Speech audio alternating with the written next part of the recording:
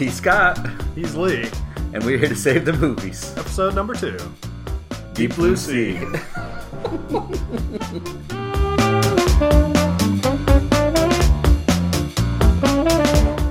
Alright, so this week we watched Deep Blue Sea. Deep Blue Sea. The Renny Harlin underrated classic. Who's Renny Harlin? Renny, he's the director, Renny Harlin. Okay. I'm glad somebody knows that. Well, I took notes. Sure you did. Okay. So the plot of the movie here is that these scientists have created super intelligent sharks.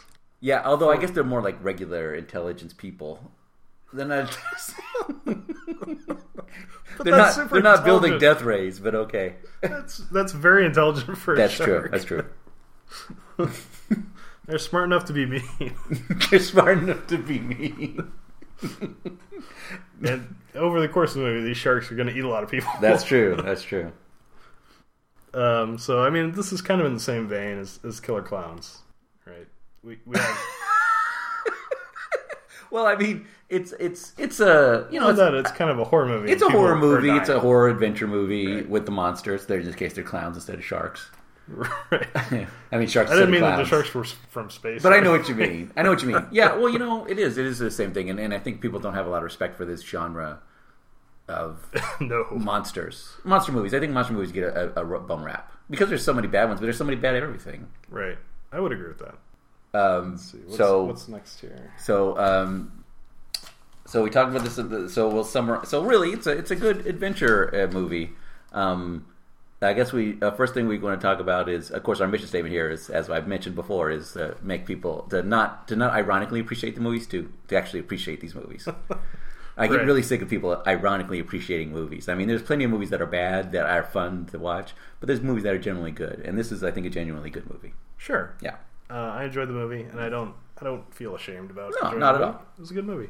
So I think what we're going to do here is just going to give a brief overview of the movie, talk about our pros and cons, right, and then generally of the movie. Then we'll do our spoilers alert. So if you'd like to watch the movie at that point, yes, please go ahead and then come back, and which we recommend. To the rest of the podcast.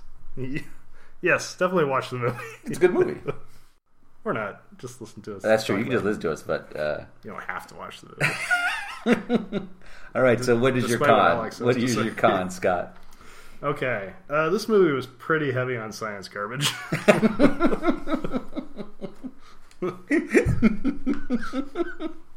There are a lot of people talking about genetics, and brains, vaguely, and proteins, and like the structural integrity of pillars.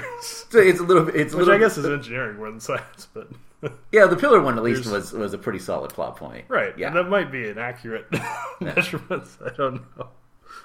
But there's a lot of science babble here. Yeah. More than there really needs to be, I think. Yeah, I call that the Jurassic Park effect, which is Jurassic Park spends a heck of a lot of time talking about, even has a little animated sequence done pretty well, where it looks like it's like an educational film strip, but it's clearly really trying to just justify, this is a movie with dinosaurs. Right. Really, the movie's just like, this is a movie with sharks doing stuff that sharks wouldn't normally do.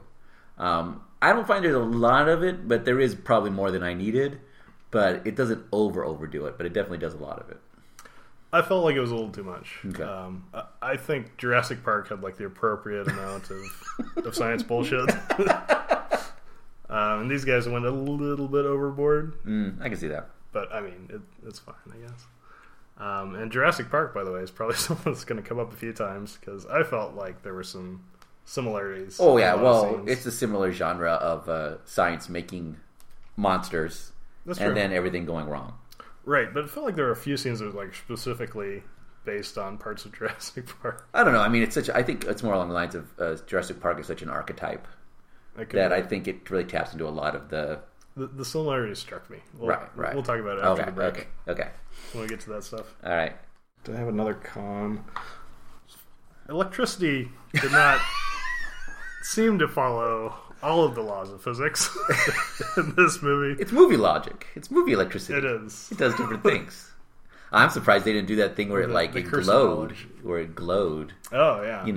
Like lightning and stuff. That's true. They didn't go as far as they could have. No, it was fairly subdued in that way. Alright, I think that's all my cons. All right. Well, my con would be, I don't know. I'm really having a hard time thinking of one. I mean, it's a little slow at the beginning when setting things up, but it. If I was going to pick like little cons, it'd be like, for example, there's a character and he's like the most brilliant man on earth, or whatever, and he doesn't really do anything. Yeah, That's a little like he barely speaks. right. And there is a con, I would say, that you can tell. I think some parts where the movie was edited and reshot, not in like real obvious ways, but where the story kind of changes. Of course, the part like at the beginning with like Ronnie Cox just sitting there next to Samuel L. Jackson and not saying anything, not really doing anything, not even really emoting. It's almost like he just stumbled on the set and sat down, and they were just like, "Well, we'll shoot around him." And that part's a little weird. Like he was stoned or something. And he might have been. He might have been. So that's like closest I have to a con. Yeah, Beyond your science stuff. Yeah. I'd agree with like the early part of the movie. The acting was very wooden for a while. For a little bit, it was a little bit set up. And then, of course... do have to kind of push through that first part, I think. Yeah. And, of course, our favorite part of the movie, I think we both agree on this. 100%. This is not, I don't think, any dissent. It's LL Cool J. Oh, yeah. Being awesome. Absolutely. Every scene he's in is a delight. I loved his acting. I loved his character. I love every scene he is. I think he's got some really compelling scenes. He's the not to get too spoilery, but he's the black guy who dies as hero. I really like that aspect. Yeah, they really subverted your expectations here.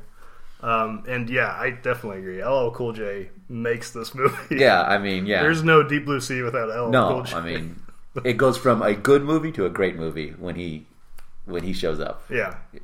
Right. You know. Are we anything else? Before we get into spoilers? Pros? I felt like the movie had pretty good suspense at parts. Yeah.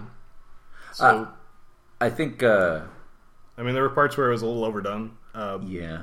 But a few of those scenes with the sharks had a good pace to them. I thought the pacing was solid. The pacing on this movie, even though the beginning's a little slow, it's not slow in that plotting way, which can bug me in other movies. You know, where it's just like this one, even when it was slow, it still felt like they were establishing things. Like, they weren't just... It's always plotting where it's kind of... I feel like they felt too long. Like, they spent too long doing it. I think they spent a little too long doing it, but I also felt like at least it was moving. Right. Yeah. Yeah, right. Yeah. So, a minor complaint, I guess. Yeah. And I thought the shark scenes were mostly pretty decent. I thought, the shark scenes were pretty good. The special effects is a little bit from the... Was it like 2000 that this came out? Yeah, 99. 99. It's a little bit, once in a while I'll be like, oh, that's a little bit CGI, but then I'm also like, I know they didn't really have killer sharks, so I'm not really that worried about it. And I love like Ray Harryhausen, like, you know, movies and stop motion models, so I'm not going to complain that I'm like, a good effort was made. Well, right. And going back to Jurassic Park again, the dinosaurs in there were crazy impressive. Yeah. In 93, I think. Yeah. So compared to that, I mean, the sharks are a little flat, but Jurassic Park was also a huge mainstream. I mean, I don't Jurassic know Park was a defining. I doubt this movie had a Jurassic Park budget. I'm just picturing the guy pitching the movie going, imagine Jurassic Park, but it's a shark instead. Well, and it's underwater. Well, there was that movie that was floated around Hollywood for a while, like about the Megalodon, and it was like, because there was a book called Meg. Something? No, there's literally a book called Meg, and it's about a giant megalodon shark. Okay. And there was floated around, and one of the things Hollywood used to call it was Jurassic Shark. Oh, and okay. so you know, I think there's some element. I don't know if someone pitched it like this is Jurassic Park with sharks, but it wouldn't be a bad pitch. Sure. Yeah. I imagine there were a lot of those pitches. Yeah. After Jurassic Park. Oh yeah, it's Jurassic Park with ninjas. I'd watch that. Welcome to Ninja Park. The handler's like trying to calm the ninjas. Shoot her! The ninja cage is empty. No, it's not. They've been testing the fence for weaknesses systematically. Hollywood, you can call us. We'll write this for you, by the way, Hollywood. We'll write Ninja Park. I guess. I don't know. On retainer or something? Yeah, we'll figure it out. Is that a thing for... I don't know. We'll figure it out. All right. Well, I think that does it for the first part of the show. All right. So we'll break here for if you care. Go watch Deep Blue Sea. Quick. My hat is like a shark's fin. Deepest blue is my hat is like a shark's fin. Deepest blue is my hat is like a shark's fin. Yeah, blue is my hat is like a shark's fin. Deepest blue is my hat is like a shark's fin. Deepest blue is my hat is like a shark's fin. Deepest blue is my hat is like a shark's fin. Man-made terror, 100 jaws of death. Battle cross my depths, I'll pause it. Alright, so last time we kind of went through the movie scene by scene. Right. Which was okay. Yeah. I think this time we'd like to introduce just like a favorite scene and a least favorite scene. Okay. For each of us. I think my least favorite scene was that first scene with Sam Jackson and... The office scene. Yeah. I agree with you because it really doesn't accomplish very much. Right. You can literally have that same conversation in the helicopter really truncated, like quick, just right. They could just cut that 5 minutes out of the movie. It would have been fine. I think that's from a different version of the movie because you don't have Ronnie Cox just be there. I think there was elements that and that scene kind of they just used it, they kind of salvaged it. But I think that it's clearly from a different production. Yeah, and maybe just so Ronnie Cox was still in it. Yeah. Well, that's true. Well, he's not they credited, paid this though. guy, and they're like, well, we got to do something with this now. Because he really just sits there and says nothing. Right. He doesn't even it's like, Samuel Jackson could just be the boss. He could literally be just the guy. Yeah, right. It's a weird throwback. Because they never mention him again. No, it's not like you don't want to say like, well, Mr. Smith said something. You're Mr. Smith's lapdog. It's like it never comes up. It's like he's just a superfluous character in a superfluous scene. Yeah, anyway, because they already spent while they're in the lab, they explained over and over. It's like a couple times, it's like, well, we're doing this research for this about Alzheimer's and brain activity. So it's like you've already explained it. You don't. Why'd you explain it before? Is that weird thing where you? Sometimes I think that's executive meddling. Sometimes I think executives really like to over-explain something. Like you can see them sitting around going like, well, we better make sure they really understand this point. Oh, so you think it's a lack of faith in the American people? I think that the audiences. There's a thing in Hollywood where science fiction, and you'll see this if you watch a science fiction movie or fantasy movie, almost all of them will have an intro where it basically explains the premise of the movie, and then if you actually took that intro out, the movie could be exactly the same because it will explain itself some point in the moment. Like I don't know, here's another movie that we'll probably do at one point, The Sorcerer's Apprentice with Nicolas Cage. I really like that movie. Have you seen that movie? I have. I really like that movie. And it starts with a narrative, like a scroll that explains the story, and then it's completely unnecessary.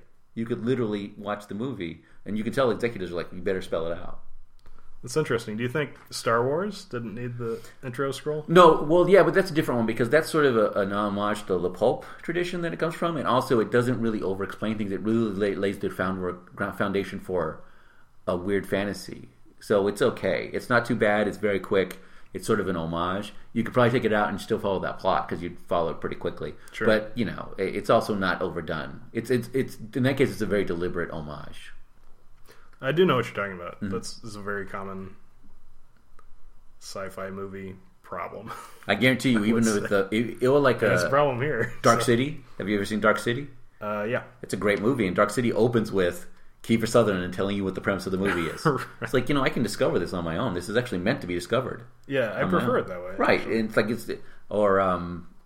there's another one I can't think of right now, but throw me in the deep end. I'm fine with it. Right. Yeah, I can handle it. But it happens all the time. Yeah. So what was your least favorite scene? Well, I guess it would be the boardroom. I didn't care for. I don't know. I don't really have a least favorite scene. I mean, the boardroom scene kind of pointless. I mean, you could cut some of that party stuff, but none of it drags for me too badly. So I think the least favorite scene really is that boardroom, because it's just so superfluous. It doesn't really accomplish anything. Okay. I feel like our favorite scene is going to be the same. It too. better be because that's what the movie is. So it opens with this movie opens the same way Killer Clowns sort of. It opens up to me like classic homage. There's these teens on a boat partying. Yeah. And to me, I completely put that out of my head.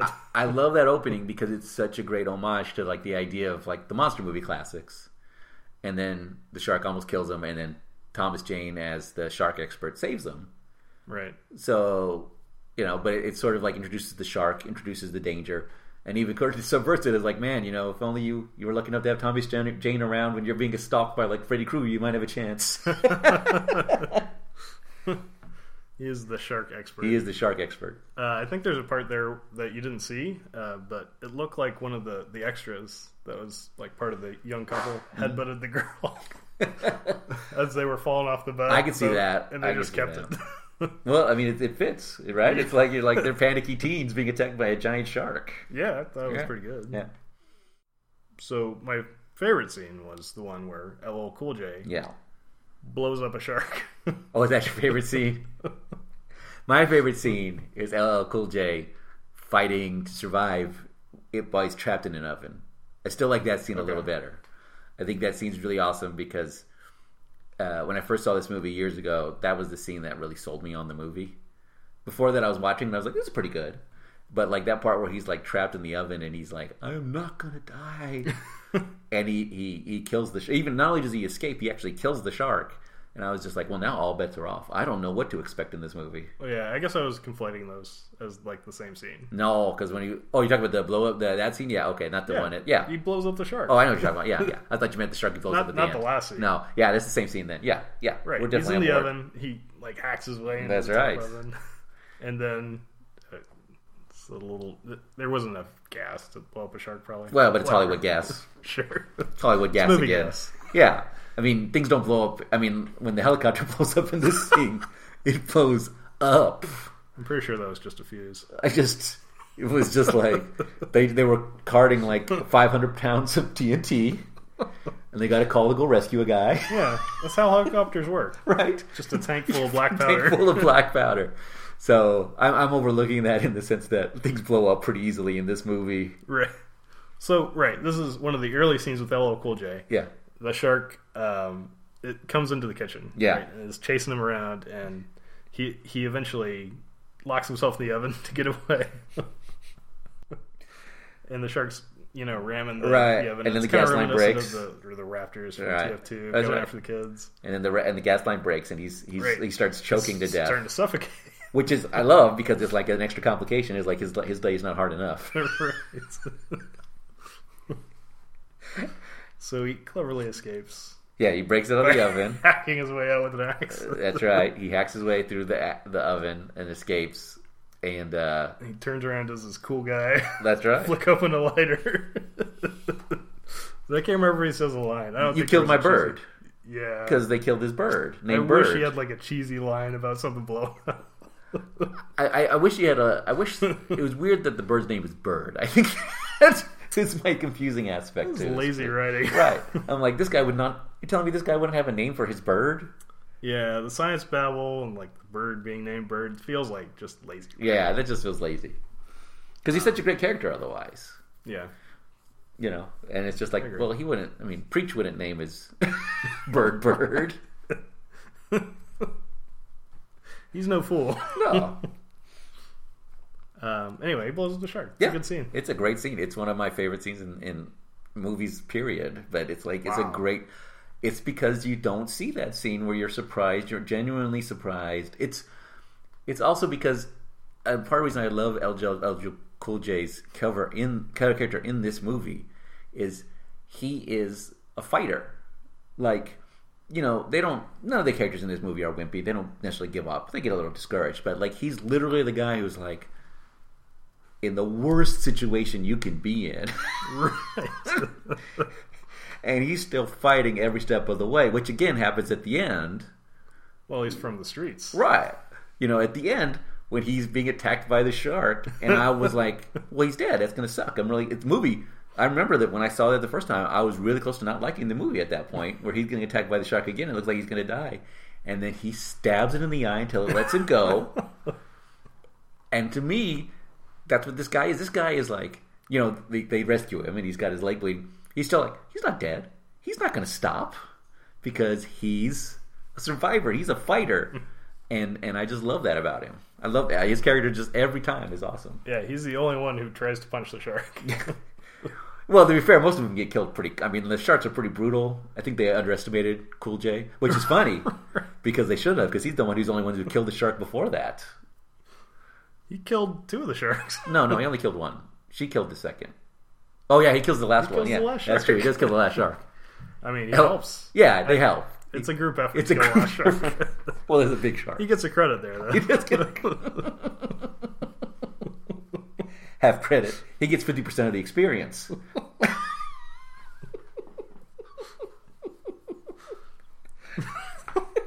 Sure.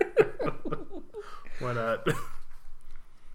All right. Well, I think that does it for scenes. We just Yeah. can go through parts of the movie. Well, like I said, it opens up with the kids, which is fine. I like that scene. And then there's a lot of that sort of establishing the characters, which is a lot of work. Yeah. Which isn't bad. I've seen much slower, but it's also not adding a lot, I don't think, after a while.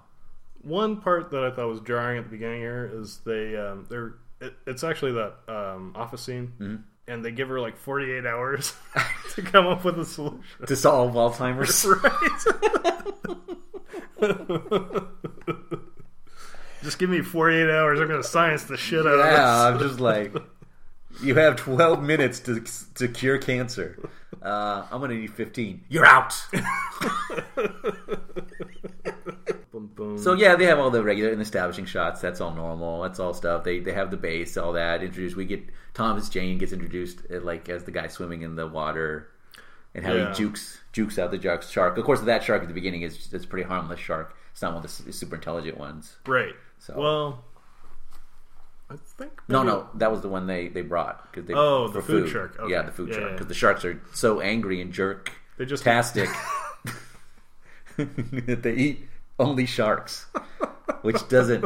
That is a little far fetched. I'm like, it's like they're racist sharks. I don't know. Why are they cannibals? I don't know, man. I guess when you get smarter, you get angry at other sharks. Maybe they don't get all their shark references. I guess. Maybe sharks are really tender. Yeah, and this is the part where you're talking about like too much foreboding. Yeah. There's a few scenes here where people stare off at the water for a little while. Very. Was it like how tall is that fence? And then it's like, okay, it's clear he's worried about the sharks getting out, but it really just makes sure it stops and goes like, it's like, well, we get it. That's probably going to be important. You thought this was going to be a gentle shark movie. There's a you line. were incorrect. There's a line when the one doctor says, "Beneath the glassy surface, a world of monsters," or something like that, and I'm just like, it's awful poetic and foreboding. Like, if I was in the movie with her, I'd be like, "Oh, whoa, stop saying stuff like that," because you're setting up the monster. It's another instance of just kind of bad writing. I guess it's a case of. I think it would have been worked better if she'd been more poetic regularly. Right. That's her only poetic line. Right, which it's is kind of strange. jarring. Yeah, it's kind of weird. Because otherwise, if she'd been like that a couple times, it would have been for her character. So Sam Jackson meets the Punisher, whatever his Thomas name is. Jane. Thomas Nick Jane. Fury meets the Punisher. Right. And he says something, snappy or sarcastic or something. They don't like each other immediately. Right. And the girl scientist there goes, "Oh, you're lucky. You usually you even got 2 lines out of him." Yeah. And they're setting this guy up as like the strong silent type. Yeah. But he never shuts up. Yeah, and he's not just too constantly verbose. talking. He's not too verbose, but he's pretty much just like, okay. Yeah. He's not chatty. That's not the same thing.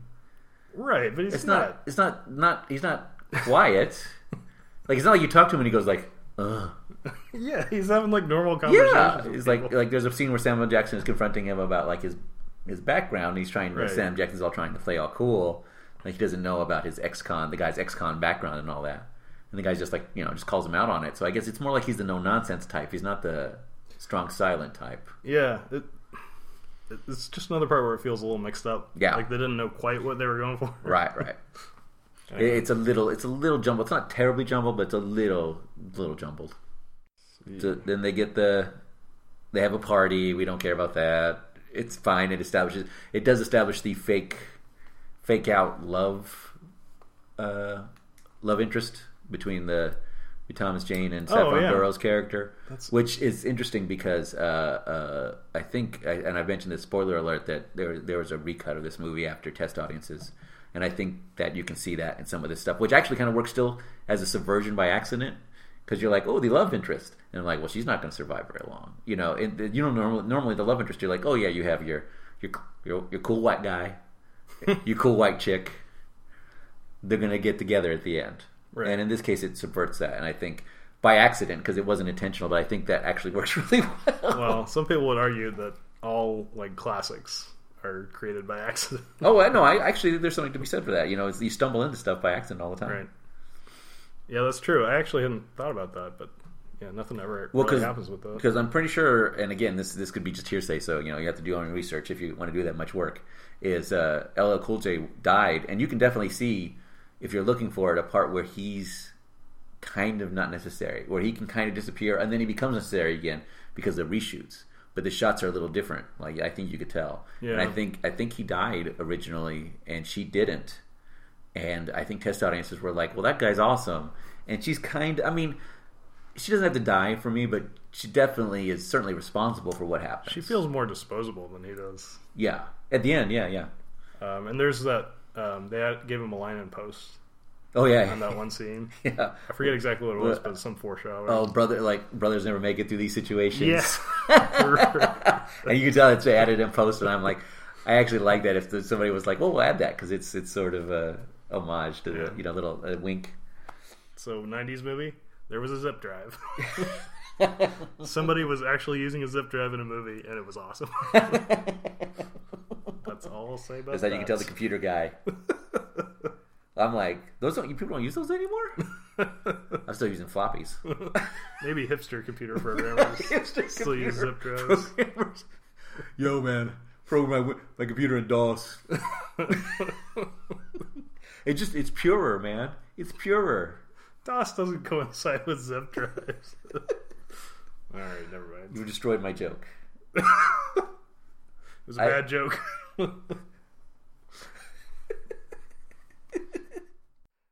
I do like that during the doctor's surprise party, there's the song in the background, like I think it's a J-Lo song. Oh, 1999. Again, it's another movie like Killer Clowns that's not too dated. No, because really. that's not because it's in the background. It's not obvious. But some of these things just Yeah, gonna do that. Yeah. Oh, again, this isn't too dated. This isn't a very dated movie. Partly because it's not set in it's just set in a lab. There's just people. Right. Nobody's trying to be cool. Close you have is like LL Cool J being cool, but he's cool because he's a cool guy, not because he's hip. Sure. He doesn't do all that. It's like He's not trying too hard. Yeah, they didn't do that thing where it's like, yo, brother, don't do that. Oh, shut up. I mean, the closest you have is where he talks about to Samuel L. Jackson about the avalanche. And he's like, brothers don't got enough problems without going to get killed by avalanches, which I kind of like. Yeah, it was a good moment. Yeah, it's a good moment. Again, LL Cool J on fire. Oh yeah.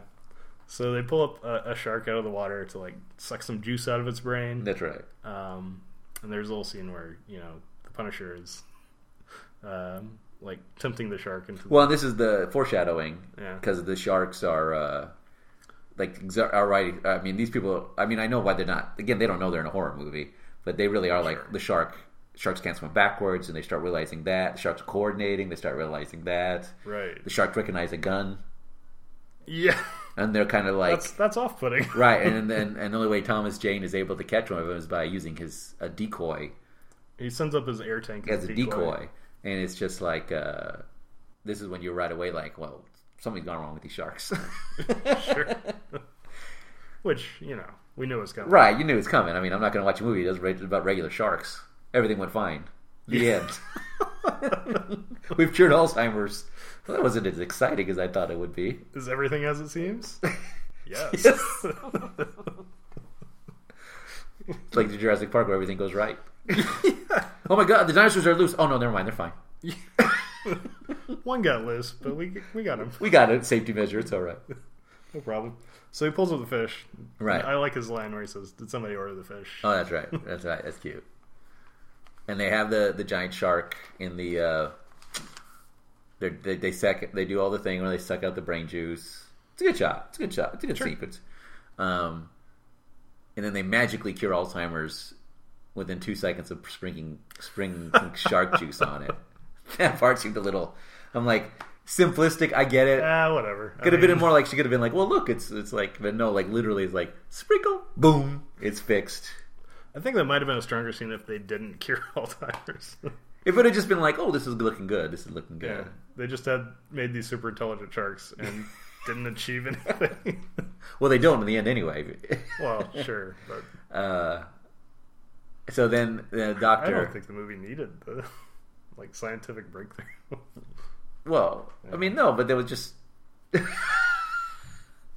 they have 48 hours to fix all diseases. I don't know what the problem is. And then the shark basically cut to the shark biting off a guy's arm. Yeah, the doctor, the most brilliant doctor in the world, most unfortunate doctor. Most unfortunate. He's at the beginning of his very bad, no good day.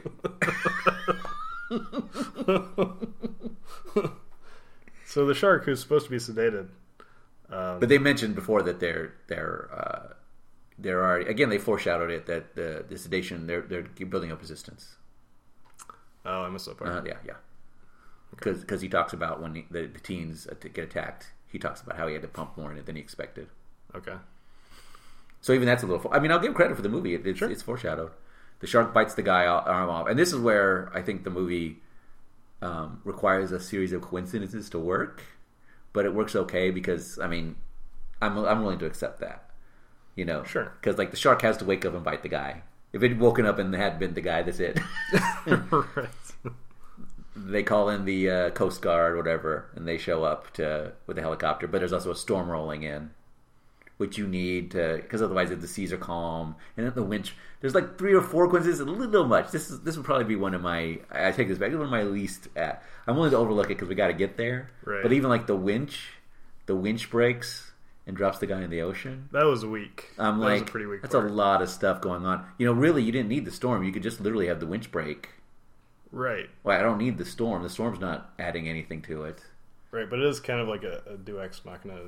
Yeah, which is fine because universe, you really, if you want to call it that, yeah. that the winch goes out at that time. Because that'd be 2 things. It'd be the shark biting his arm, which isn't that implausible, and the winch Right. breaking, which is not that implausible. But the storm is just an extra level of unnecessary drama, maybe. Because it's not like it comes up. Because their equipment immediately breaks. It's not like they're like, we can't call for help because no one's going to come for like 12 hours till the storm blows over. Maybe in another version of script, that was it. That must be it. The rest of the crew left. Right. But they were going to leave anyway.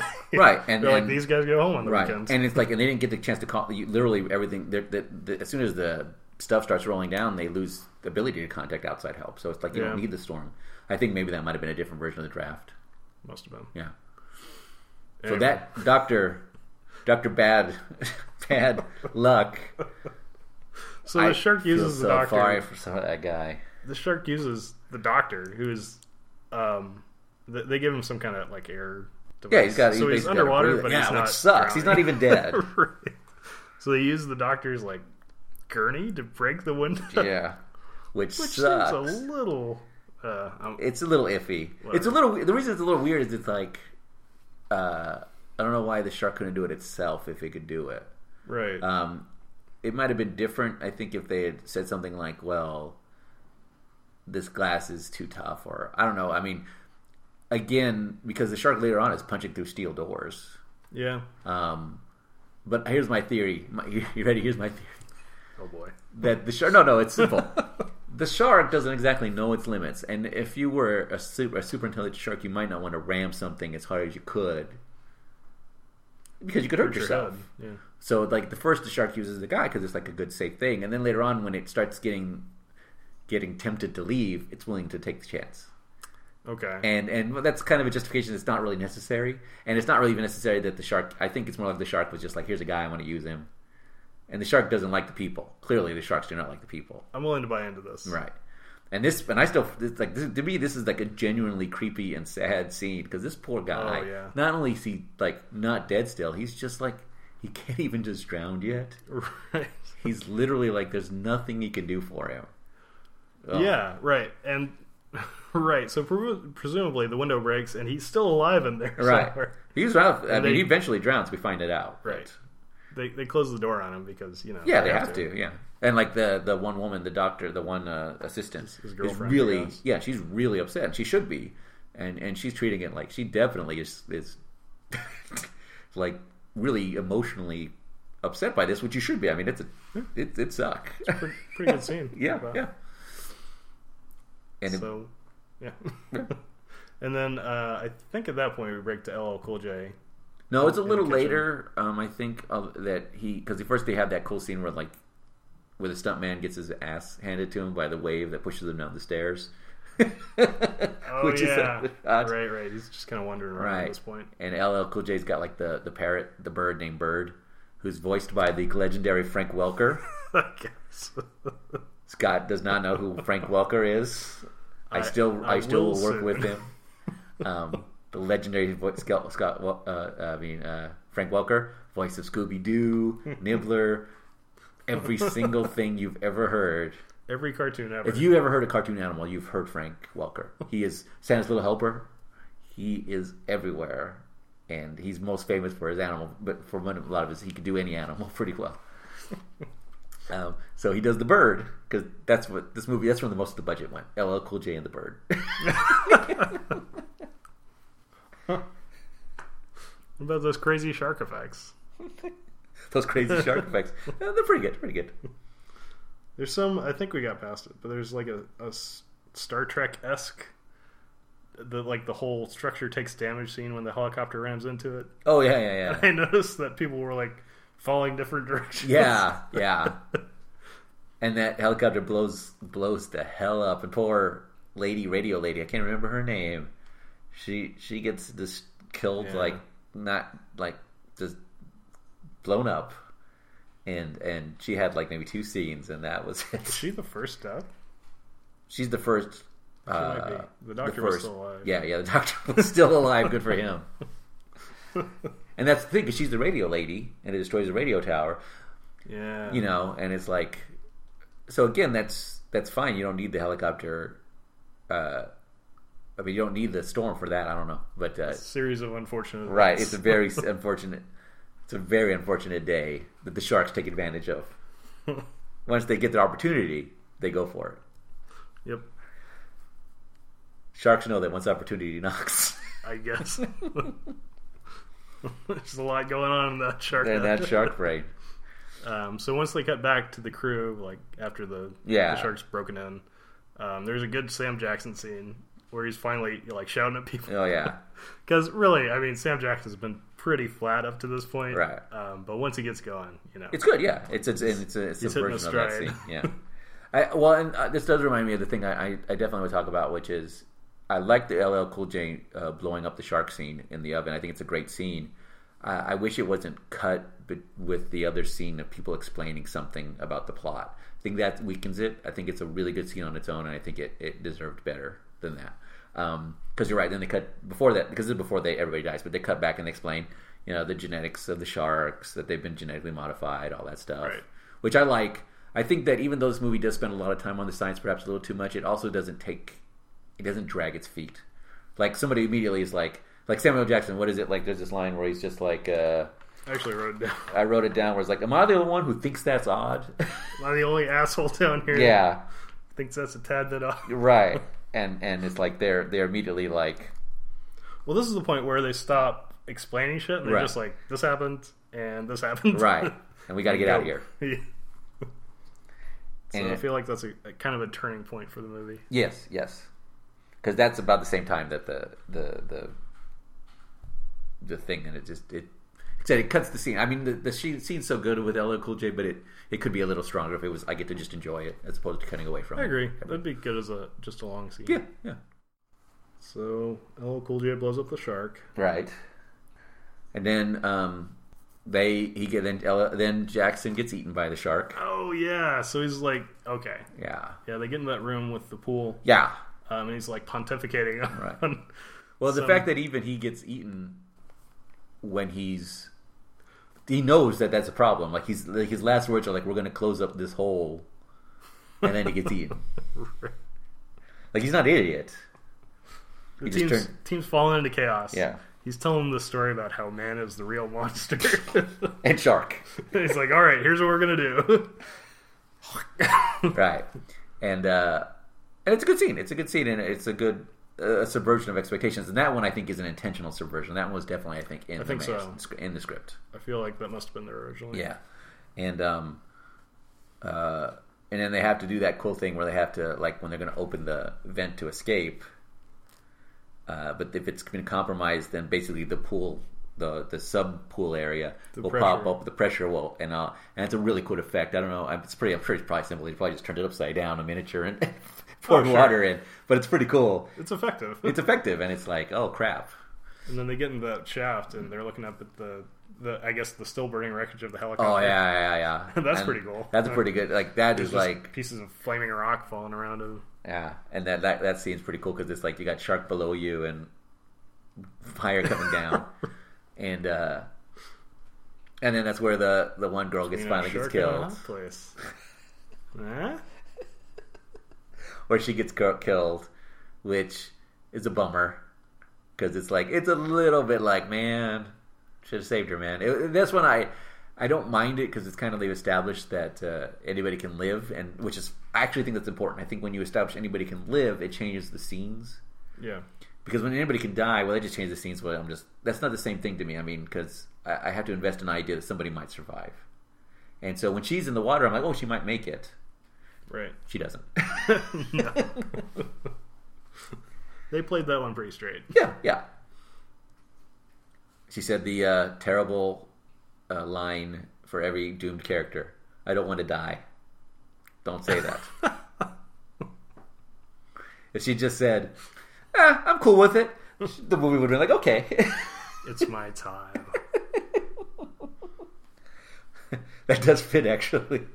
Like the rule about, like, in a story, it's like if you want to get pregnant, you can't get pregnant, and if you don't want to get pregnant, you get pregnant at a drop of a hat. So it's the same way. It's like, if you want to kill yourself, it's really hard. Right. But if you're like, I'm gonna live, damn it, I'm gonna boom, bust at you. You know, LL Cool J says, like, I'm not going out like this. Yes, at this point, which is similar. Yes, it is. Except that he's not going out. He doesn't want to live. He's going to live. Right. No, you put your hands up, universe. All right, so then they're trapped in the shaft, and it looks like they're in trouble. And then LL Cool J shows up, saves them. And this is where I want to give credit to the movie too. Is it has that cool, like, B unit shot of, like, instead of wasting our time having them escape, like showing them climb out, literally you see the rope of tied up, like, blankets or whatever that he used just being raised up and the door shut. You don't even see any of the actors. It's like they're like, yeah, this is what happened. It's cool. And I like that they didn't waste my time. Right. I wasn't, like, confused by that. We don't need to sit there and watch that. No. I don't know. It's like, unless something, the shark's going to attack. I can make the logical jump. No. Like, don't give me false tension. You know what I mean? That sometimes they'll do it like, oh, I'm going to shoot this shot. Yeah. It's false. It doesn't matter.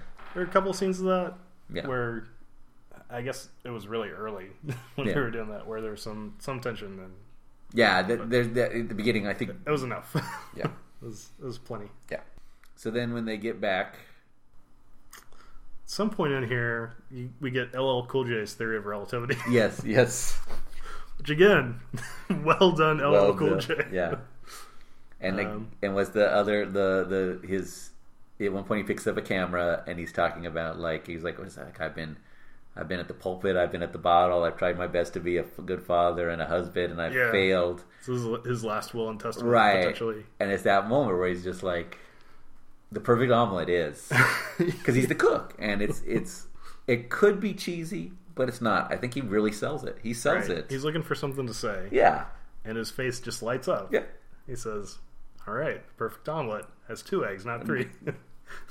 It's like this is his legacy. He's screwed up everything in his life, but the one thing he hasn't screwed up, and the one reason he loves his job, is he is a cook. He is a chef, and he stands for that. And again, it makes me like him. Yeah. It's silly, but it's not. It's very character driven, and I think it works really well. Definitely. He's the best developed character. Right. Because he would so easily be the least developed character. Right. I agree. I think he started as a side character, and like you were saying, they tested it somewhere and found out that was not the case. Yeah. Every time we put Cool J in front of the camera, the meter goes up. I hear the ladies love him. So there's something to be said, I guess, for making movies by committee. Sometimes. I mean, I as a writer, I still go to my workshop every week and we'll read stuff, and it'll be just like, 5 people said something. It's interesting. It's worth incorporating. So, Yep. And then we have the doctor goes back to get the science. Yes, right. So they've got this. This is your scene of how electricity. Right. So earlier, I mean, after they've taken the shark juice out, before he starts killing people, Yeah, that's right. they've discovered that they're onto something here, right? And the science was successful. So they package it up to a Ziploc baggie or something, Right. and leave it in a locker. So she's going back for the science results. Which, here's the thing about that. Now, I know I may be overthinking it, but it's like, well, as far as I can tell, the science that they did was just make super sharks, draw out their brain juice, and sprinkle it on human brain cells. Do they need to have, like, research on that? It'd just be like, my research is, next time you make super sharks, be careful.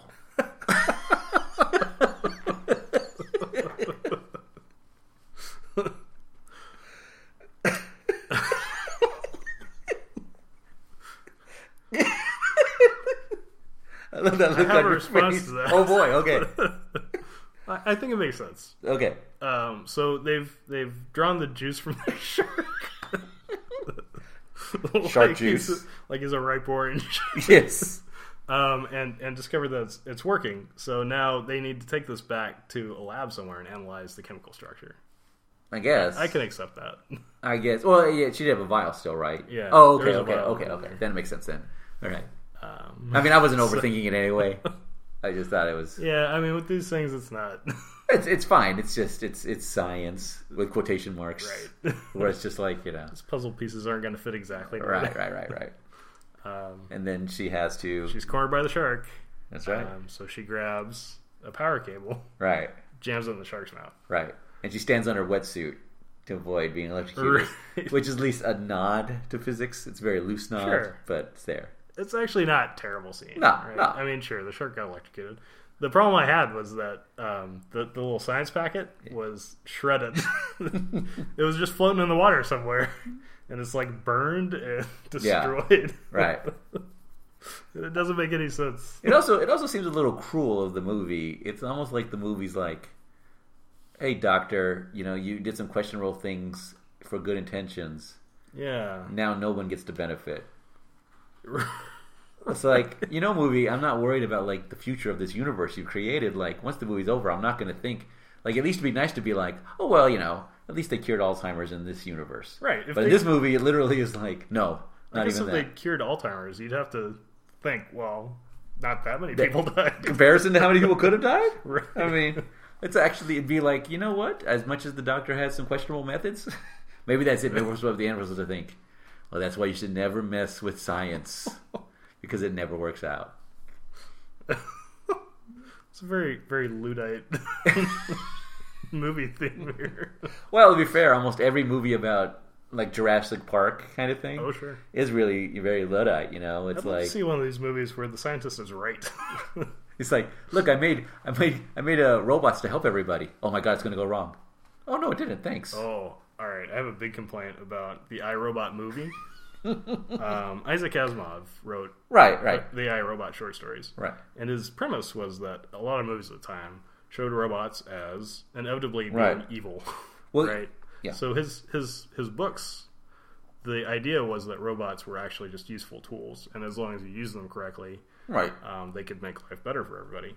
So when somebody made a movie and called it iRobot, Well, now you know that was originally called something else, and they just stuck on the iRobot label. I believe that. Yeah, because it's not really. I mean, I like that movie, but it's definitely not I would have been able to enjoy it if it wasn't called iRobot. right. Because it's. Well, I think that happens a lot where you'll stick labels on. In fact, I mean, The inside, here's a little if you're insight. going to do that, that's fine. I don't know why you have to spit on Isaac Asimov. I think it's just people. They think it's name recognition. In fact, Sonny the Robot from My Robot is why I wrote my novel, The Automatic Detective. Really? Yeah, because I really loved that character, and I liked the way he functioned, and I was just like, robots really would make them ultimate action hero Yeah. because they're just like they're just functioning, they do their job, they do it cool, they're collected, and I was just like, that's a really cool idea, and that's actually part of the inspiration for that. So That's really cool. yeah, I still don't like the movie. I like the movie, but I do agree with your complaint that it's silly to call it. This is sort of the same complaint I sometimes have with Godzilla, the Matthew Broderick version. It's like, if it was just a movie about a monster, I wouldn't be like, well, this isn't what I wouldn't say this isn't what your monster does, We because have your monster does. expectations for Godzilla. Right, movie. right, and I think that's if you're gonna label something, use it. Yeah. Yeah, definitely. Yeah, The newer Godzilla was more Godzilla-y. yeah, but it was terrible. Yeah, it wasn't very good. It was really boring. I mean, he looked like Godzilla, which I guess is nice, except that it was a really boring movie. I'm really angry about that movie. Don't get me started on that movie. Every time that movie, something cool is about to happen, the movie cuts away from it, and I'm just like, why? What are we doing? Is this the movie for Godzilla? And then, it's like, this is not building suspense. This is just somebody not wanting to show me the cool stuff. Yeah. Oh, more Bryan Cranston. Frank Cranston is like, oh, I was right. I'm dead. Or it's not like it's like the War of the Worlds remake with Tom Cruise. Like, I got so mad at that movie because like every time something cool is happening, the movie started showing me something else, and I'm like, what are you doing? I'm not here to watch Tom Cruise hang out with his kid. I can't argue with that. And that's what I feel like the Godzilla, the new one, was like. As much as I wanted to like it, there's elements I wanted to like about it, but I was also just like, man, every time something cool's happening, you cut away from it, and it's annoying the crap out of me. I don't understand the logic. I do have this thing like sort of our mission statement here about like enjoying movies, and ironically, I think sometimes people are like really trying to justify it. So it's like, well, it's like a monster movie, but it doesn't overdo it. You can't overdo it. It's a monster movie. That's what I'm there for. What's the other kaiju movie with the giant robots? Oh, Pacific Rim. Pacific Rim. Right. That's a good monster Right, movie. because it's like when you're like, yeah, they don't overdo the action, but when they do it, they're like, well, we're going to spend like 10 minutes with these robots, 15 minutes with these robots. This is a big thing. We built up to this. You're going to see a giant robot Right. fight a kaiju. It's not going to be like, you're right. They're not going to cut away every time. It's like there was a Conan O'Brien bit about like the Matrix when it first came out, where it's just like somebody, like they show a scene of like somebody jumping, and it's like in their fake version of the Matrix, somebody's like, whoa, look at that guy jumping really high. And then they're like, wow, that other guy jumped really high too. I bet when he lands, it's going to hit really hard. And then it's like, it did. And so I feel like, whereas in Deep Blue Sea, they know we're there for sharks, and they're giving us sharks. That's right. In the vein of Killer Clowns. That's right. That's right. Give the people what they Right. want. Right. Don't be coy. Don't tease me. Get to it. That's what I kept feeling like. I'm sorry, I don't want to get off topic, but it's like Godzilla. It just kept teasing me. It kept teasing me every time. And I remember when I was watching, I even knew they were going to do it a lot because I was like, that's cool. But by the end, like there was the third time where like there's a big pan on Godzilla and he's about to do something cool, and then we cut to another scene, and I got so angry at that movie. I'm like, you get to do that once. Uh-huh. There's one point where like Godzilla's gonna do something cool, like he's fighting I think a monster in Hawaii or something, and then they show him and he's about to do something cool, and then they show and you see the fight in the background on a television. I'm like, what? They did that in Cloverfield, and it made sense with the way the framework of that movie. It doesn't make sense in your movie where I'm not stuck with one person, one camera. Get angry at the blood. If you need me, I'll be my angry dome. Yeah. Let's take it down a notch. All right. Okay. Finish up Deep Blue Sea. All right. So at this point, we're getting pretty close to the end. Yes. Right. They do some stuff. I don't know if we should even talk about it. Well, they swim. They swim to the surface. Right. The other guy dies in the process of getting the bilge pump. Right. And his is pretty brutal. Yeah. His is pretty brutal. Like. Yeah. It's very sudden. and it's very like rough. I mean, it's like, ooh. Michael Rappaport. Like cut in half. Yeah, and it's like, twitching. and you still like, you get to close up of his face where it's like, This happens a lot where get cut in half. the Punisher like sees somebody die Yeah. and just kind of turns away, does something else. Oh, I don't know what he's gonna. What you do, gonna but do? I can save the lower half. I guess he's pretty desensitized at this point. But he doesn't seem affected by much of it. Maybe he's seen some shit. He does. Yeah. Well, at this stage, I think I'm just trying to survive. That's fair. So he gets out, and then LL Cool J, Saffron Burrows, and Thomas Jane, there are three of them. They're going to go up to the top. They're going to have to swim to the final bit of the surface. Right. They come up with a plan to use bubbles to distract the sharks to make it blurry. Yeah, that seemed really clever. Actually. And this is a good scene too because once again, they're like the water's rising and they know they're going to have to take it. And LL Cool J is like, "We're going to do it." He starts doing his sermon, his cool sermon, and he starts getting because we're the baddest motherfuckers. It's a great sermon. And he's like, "Can I get an amen?" And they're just like, "Amen." And he goes, "No, I can't hear you." And it's like, "Yeah, right." And they swim to the surface. It's up. Right, and they swim to the surface. It's a pretty good shot. It's a pretty good scene. It's very tense. You're like, "Oh my god, are they going to make it?" And then the shark attacks LL Cool J. This is the second time LL Cool J gets attacked, and it looks like he's done. There's no way he's not going to make it. Yeah, he's in the shark's mouth. And it's like it's clear. It's not like it's not like it nipped him. It's got him. It's dragging him. Now some of the sharks have some of the other people just immediately get cut in half. I assume. I don't know. Maybe old Cool J got snagged on a tooth or something. Well, my theory is that it's like you're trimming tree branches. Sometimes you nail it. Sometimes you're like, boom, I'm on fire, and then you get that one, you hit it the wrong angle. I don't like that. You hit it the wrong angle, and you can't do it. Yeah. Right? I think we can all relate to this. Get caught on like a femur. Or something. You're like, oh, his belt got in the way.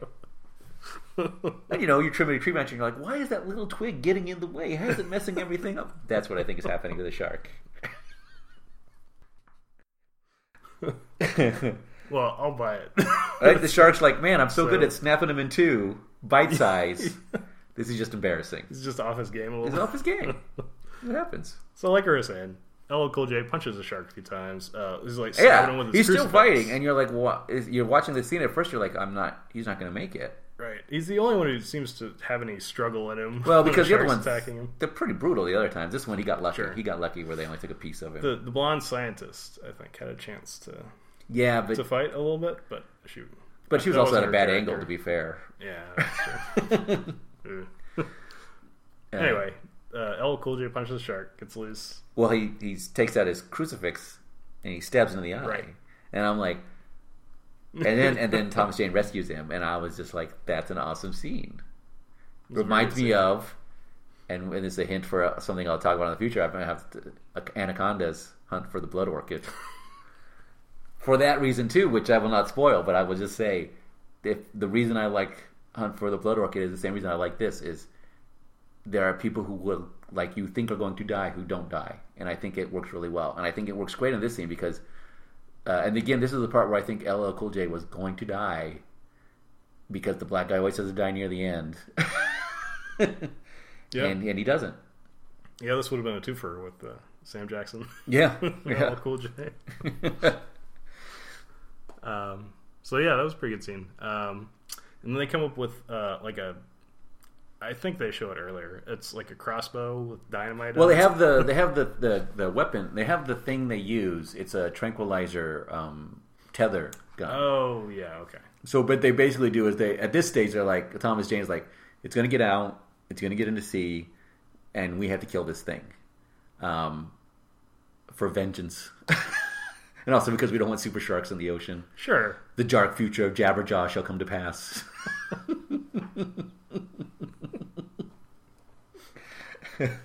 And the intelligent killing machine not getting away is pretty good. Yeah. So they make basically a bomb using the basically charges for the crossbow thing. It's an interesting bomb because they put some black powder into the crossbow bolt. Right. But they need a current to set it off. Right. So there's a tether that comes back that they're going to attach to a battery. Yeah. They're going to touch the battery. Touch to a car battery or something. Right. Anyway, so the Punisher, whatever his name is, the Punisher goes out. He's aiming the crossbow, and the shark's too far away. It's like, I can't do it. The shark's too far away. Yeah. So the lady scientist has her moment of Right. self-sacrifice, altruism. She cuts her hand, jumps in the water to the blood, and the shark, because the shark is too stupid. This is what comes. This is actually what I do think comes with intelligence. This is where I buy this in this movie. Is like if the shark had been dumb, it wouldn't have given a damn. It would have just swam for the ocean. Because the shark's gonna be full, but right. Plus, you're not gonna get that much anyway. When you like that shark's huge, that's a bite. You're not gonna risk your freedom for like a chip. It's an appetizer. Yeah, but this is the case where the shark is actually so hateful. He won't pass up the opportunity. He won't pass up the opportunity. I think it's a she. And so she comes back, and this is the scene. This is where I think the edit, because the edit is it looks like Saffron Burrows, the doctor, is about to make it out, and she doesn't. And I think this is where the audience has wanted her to die, because she basically is responsible for all this. Yeah. You know, I think the studio took it too far, where they're like, "Oh, so you want her to suffer? So and then none of her science matters, and everything sucks all the time." Yes, thank you. I appreciate that movie. You think that was a passive aggressive death? I think they were like the executives were like, "Oh, she should be punished," and they were like, "So audiences hate it when anybody benefits from bad science." It's like that's not what they meant, movie. So she gets killed, right? And it's not. She just doesn't swim away fast enough. Well, she does get to the ladder, and that's what I mean. It breaks off. I think that's like I bet that's Did it break off? Yeah, she gets to the ladder. She tries and she can't. She's still struggling, and so he comes in to save her, but it's too late. And this is again where I think in the original version he jumped in the water and he probably might have saved her or distracted the shark. Yeah, probably. But then so the shark comes after him, but he's the shark juker. Yep, he could juke a shark. This is totally set up from the beginning. Right, of the movie. right. And he totally jukes the shark, which should be like a skating move, I assume. Sure, let's say that. And he grabs on the shark fin. Yeah. And now he's riding the shark. That's right. So, guess who comes back to save the day? It's LL Cool J. That's right. And he, like, somehow he knows, even though he doesn't know that he was kind of out. Yeah, he wasn't really there. That's why you can tell, like, this is reshoots.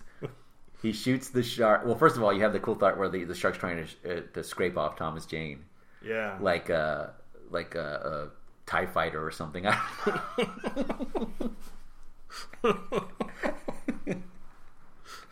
The shark's like, I'm taking you down. That's right. That's right. And then Elika shoots him with the harpoon, which catches Thomas Jane too. Because they're like, this movie is never against somebody having a worse day.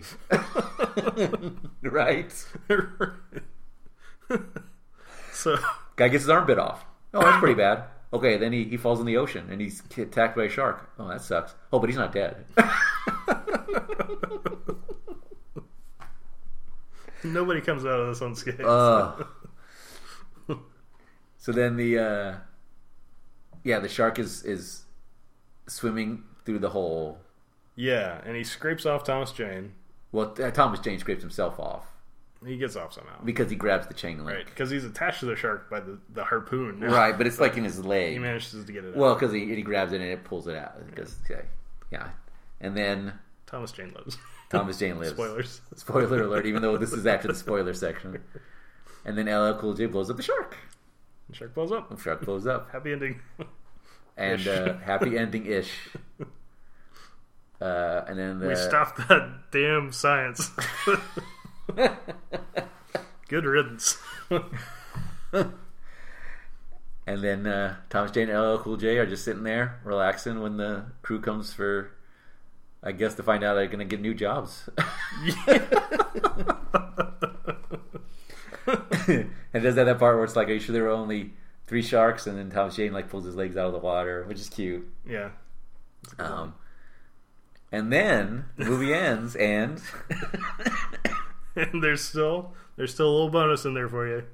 LL Cool J has written the Deep Blue Sea rap. It actually wasn't written by him. I was looking on the credits. It wasn't written by him. What? Unless that was maybe one of his real name. Because, yeah, the rap Deepest Bluest. I'm very disappointed. Shark Fin. Parentheses Shark Fin. Which I enjoy. This goes back to our Killer Clowns episode. I'm enjoying movies where they have a song specifically for the plot, like, you know, Music he's describing it, right? Because the shark rap is like literally talking about like, I'm going to kill the sharks, and Use science. Oh no! And it's a good. I can't rap. I'm not cool enough. But keep practicing. But I'll get there. I do enjoy the Fat Beat Joe.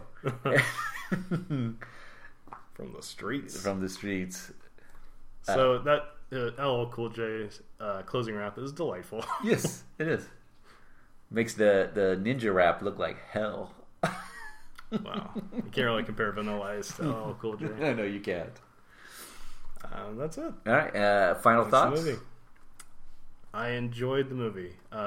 So like I was saying earlier, I remember liking it more, but it's a solid movie.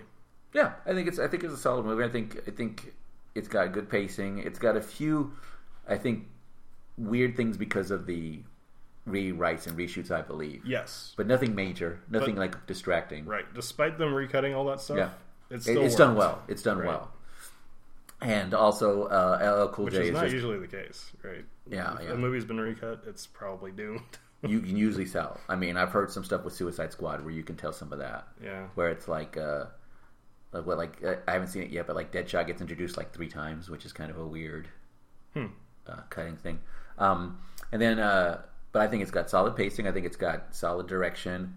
I really like. I think the sharks are cool. And every time LL Cool J's there, he's there a lot. It's not like he's not enough.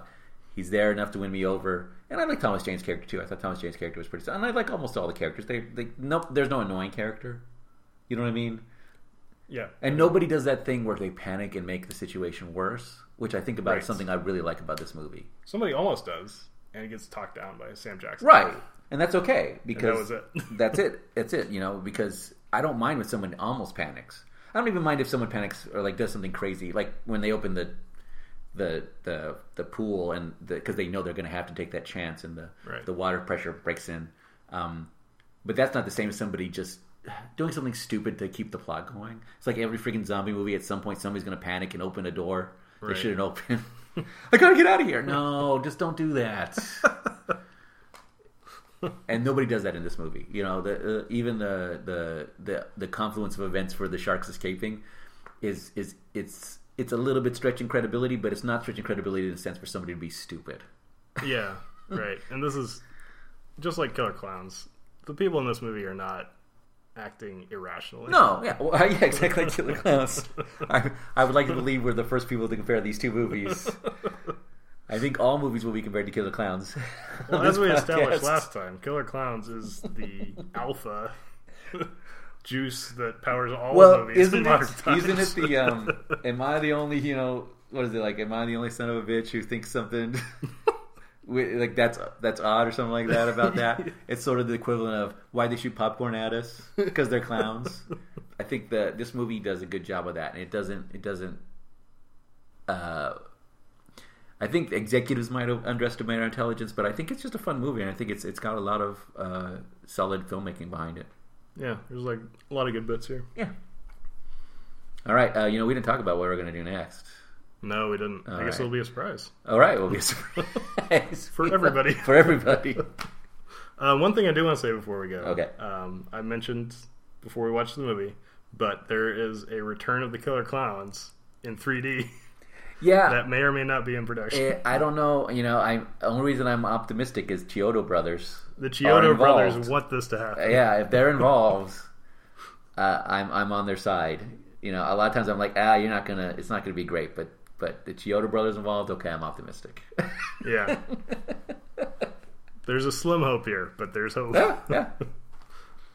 All right, with that. All right. Well then, he's got. Oh. Do we put stuff on it? I was trying to beat you to the punch. He's Lee. we just saved the movie. Peace. Other fish in the sea, but barracudas ain't equal to a half-human predator created by a needle. Jet black eyes, baby, they stare while you sleep. When your Titanic sink, I'm the one you gon' meet. Hearing terrified screams, they surround my team. All you see is trails of